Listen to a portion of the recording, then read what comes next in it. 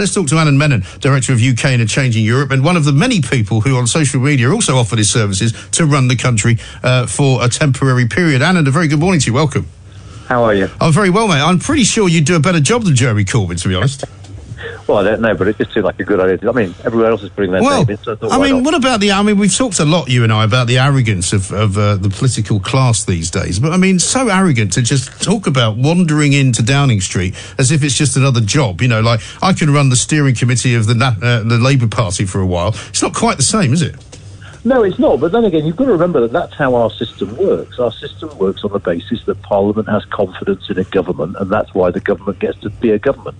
And it's a very big if, Parliament decides it no longer has confidence in this government, then it's perfectly fine if they can get confidence in another one for another government. There's nothing untoward about it. What is interesting about it is the way in which narrow party interest is triumphing over everything else, it seems, at the moment. Yeah, but at the moment as well, I mean, you've got people tweeting me things like this. This is what Dave says. It's really quite amazing. It shows the truth in the phrase, democracy is fragile. This country is almost like some kind of unstable third world government with people openly conspiring to seize power. I mean, you wouldn't be surprised, for example, if Ed Davey suddenly started trundling up Whitehall in a tank, with a beret on.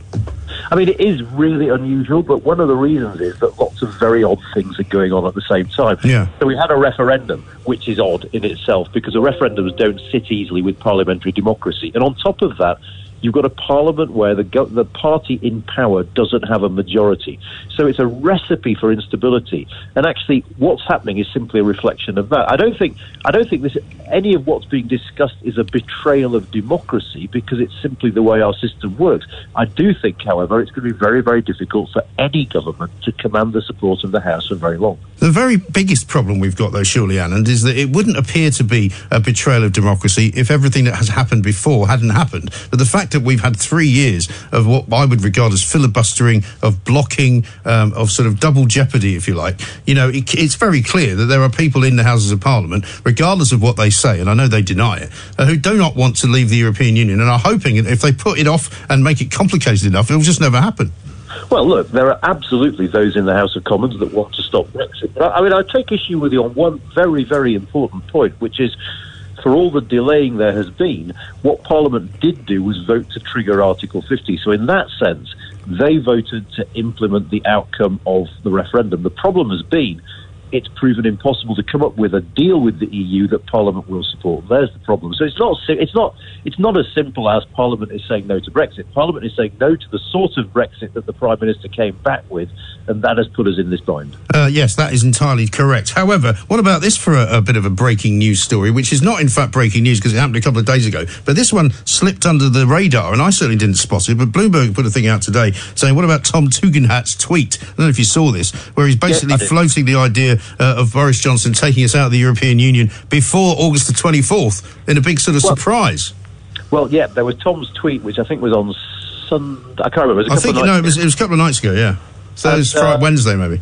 And I think a day or two ago, there was an education minister on the Today programme who said roughly the same thing. He said, we're going to leave on October the 31st or before. I think what both those people are missing is the fact that ultimately the date when our membership of the European Union ends isn't down to us, it's down to EU law. And in EU law at the moment, that date is the 31st of October. We can't unilaterally change it. That will be up to the European Union to decide. Yeah, but we could be engaged in conversations with the European Union to do precisely that, because they might be giving us permission, but you and I just don't know about it yet. We could, absolutely. But what I would say is I'd sound a note of caution about this, if only because businesses and governments in the European Union have already prepared twice for a no-deal Brexit. They did it at the end of March, they did it again for mid-April. And now they're all working towards the deadline of the 31st of October. I would be very, very surprised if European governments were willing to disrupt the planning of their own businesses by saying, actually, we've changed our minds, we're doing it a few weeks earlier. I think they are preparing for a no-deal on the 31st of October, and they're willing to deal with that. I cannot see them shifting the date simply because of the hassle it will cause to businesses in their countries. Well, this is apparently the problem, isn't it? Because as time ticks down and time ticks away, and we all remember Donald Tusk's famous words, don't waste time. There's an awful lot going on in Downing Street, but I'm not sure there's an awful lot going on with regard to Brexit. I think Boris is having a great honeymoon period. I think he's doing an awful lot more than Theresa May did in the 3 years she was in charge.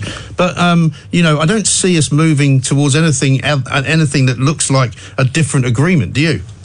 No, I don't. I mean, I take issue slightly with what you just said. I think Boris Johnson has said a lot since he became Prime Minister. Not that much has actually been done. And if you remember, you think back to July 2016 when Theresa May made a rather good speech when she became Prime Minister about the sorts of things she was going to do as Prime Minister. That was all well and good. The problem is she didn't actually do any of it, which kind of takes us back to where we started, doesn't it? Which is, it's very hard for a Prime Minister to do anything at the moment because there is no majority in Parliament. So that's the fundamental problem that Boris Johnson faces. On the one hand, yes, he's laying out an agenda that many people find quite appealing. On the other hand, you're absolutely right. Not much at all is happening on Brexit because he said he won't negotiate with the EU unless they scrap the backstop, and they've said they won't. So actually there's little in the way of negotiation going on. So we're sort of stalled a little bit at the moment, and we're going to have to sort of wait. Remember, we've only had 1 day of watching this Parliament interact with this Prime Minister. And it was great, wasn't it? Yeah, and I think it's only going to be in the start of September when they come back that we're going to get a sense of where this is going to go. Sure. And what about the no-deal scenario? Where are you on that? Because if it does happen, and many people believe that is the only way that we can now leave the European Union on that particular date, what does happen for you on November the 1st? Well, you've got to divide it into several stages. And if I can give you a plug, we're putting out a report on this on the 4th of September. Okay. We better book you in for that day then. Absolutely. But I think several things. I think on the first day, it might well be that not that much happens, simply because if you're a trader, you will already have penciled it into your diary. Don't stick loads of lorries due to go through Dover Calais on the 1st of November because there might be issues. I mean, it's a public holiday in France. Well, I've called for it to be a public holiday here as well. Yep, absolutely. So I don't think the key to the impact of no deal is going to be obvious on the 1st of November or even in the first week. Over time, there will be significant disruption. If you think about certain industries that rely on loads and loads of goods, I think Honda get 2 million components a day or a week, I can't remember exactly, from the European continent. If, as the European Union has said, there are going to be checks at the borders, those kind of businesses are going to be very, very badly disrupted indeed. Yes, it's going to be a fascinating time. Also, of course, and the thing that we're hopeful will happen is that the sort of the smooth transition of everything will be negotiable sort of 1 day at a time almost, and it will be it will all sort of come out in the wash, if you like. I don't see anything in particular or any reason why anybody would wish to make that more difficult than it is. No, but I think we've got what you say is absolutely right, and I think this is the key thing about no deal. No deal isn't an event; it's a process that will unfold over time. Now, what the European Union have said to date is, look, you leave with the European Union with no deal, that's totally up to you. But if you want to talk about trade and sorting out these manufacturing industries with us, the first thing we're going to say to you is we are not going to do this until you've discussed the things that were in the withdrawal agreement, citizens' rights, the Irish border and the Brexit bill. So there will initially at least be rather a sort of painful standoff between the two sides while nothing is getting resolved. And any chance at all, do you think, of Corbyn entering Downing Street as a caretaker Prime Minister? Yeah, absolutely. I mean, one of the fascinating things about British politics at the moment is it's foolhardy to write anything off. And you can easily see circumstances in which a short-term government of national unity is created by people desperate to stop no deal. I don't think that's what's going to happen in September. My suspicion is that there is too much politics in the way. Each party is suspicious of the other party. And I think the first tactic that MPs will try and deploy to stop a no deal is legislative. They will try and force the government to ask for a delay to the Brexit deadline before they get anywhere near trying to put in place a short-term caretaker government. Okay. Anand, thank you very much indeed. We look forward to your report in the early part of September. He's Director of UK and Changing Europe. Very sensible man, very reasonable man, the sort of people we like here at the Independent Republic of Mike Graham.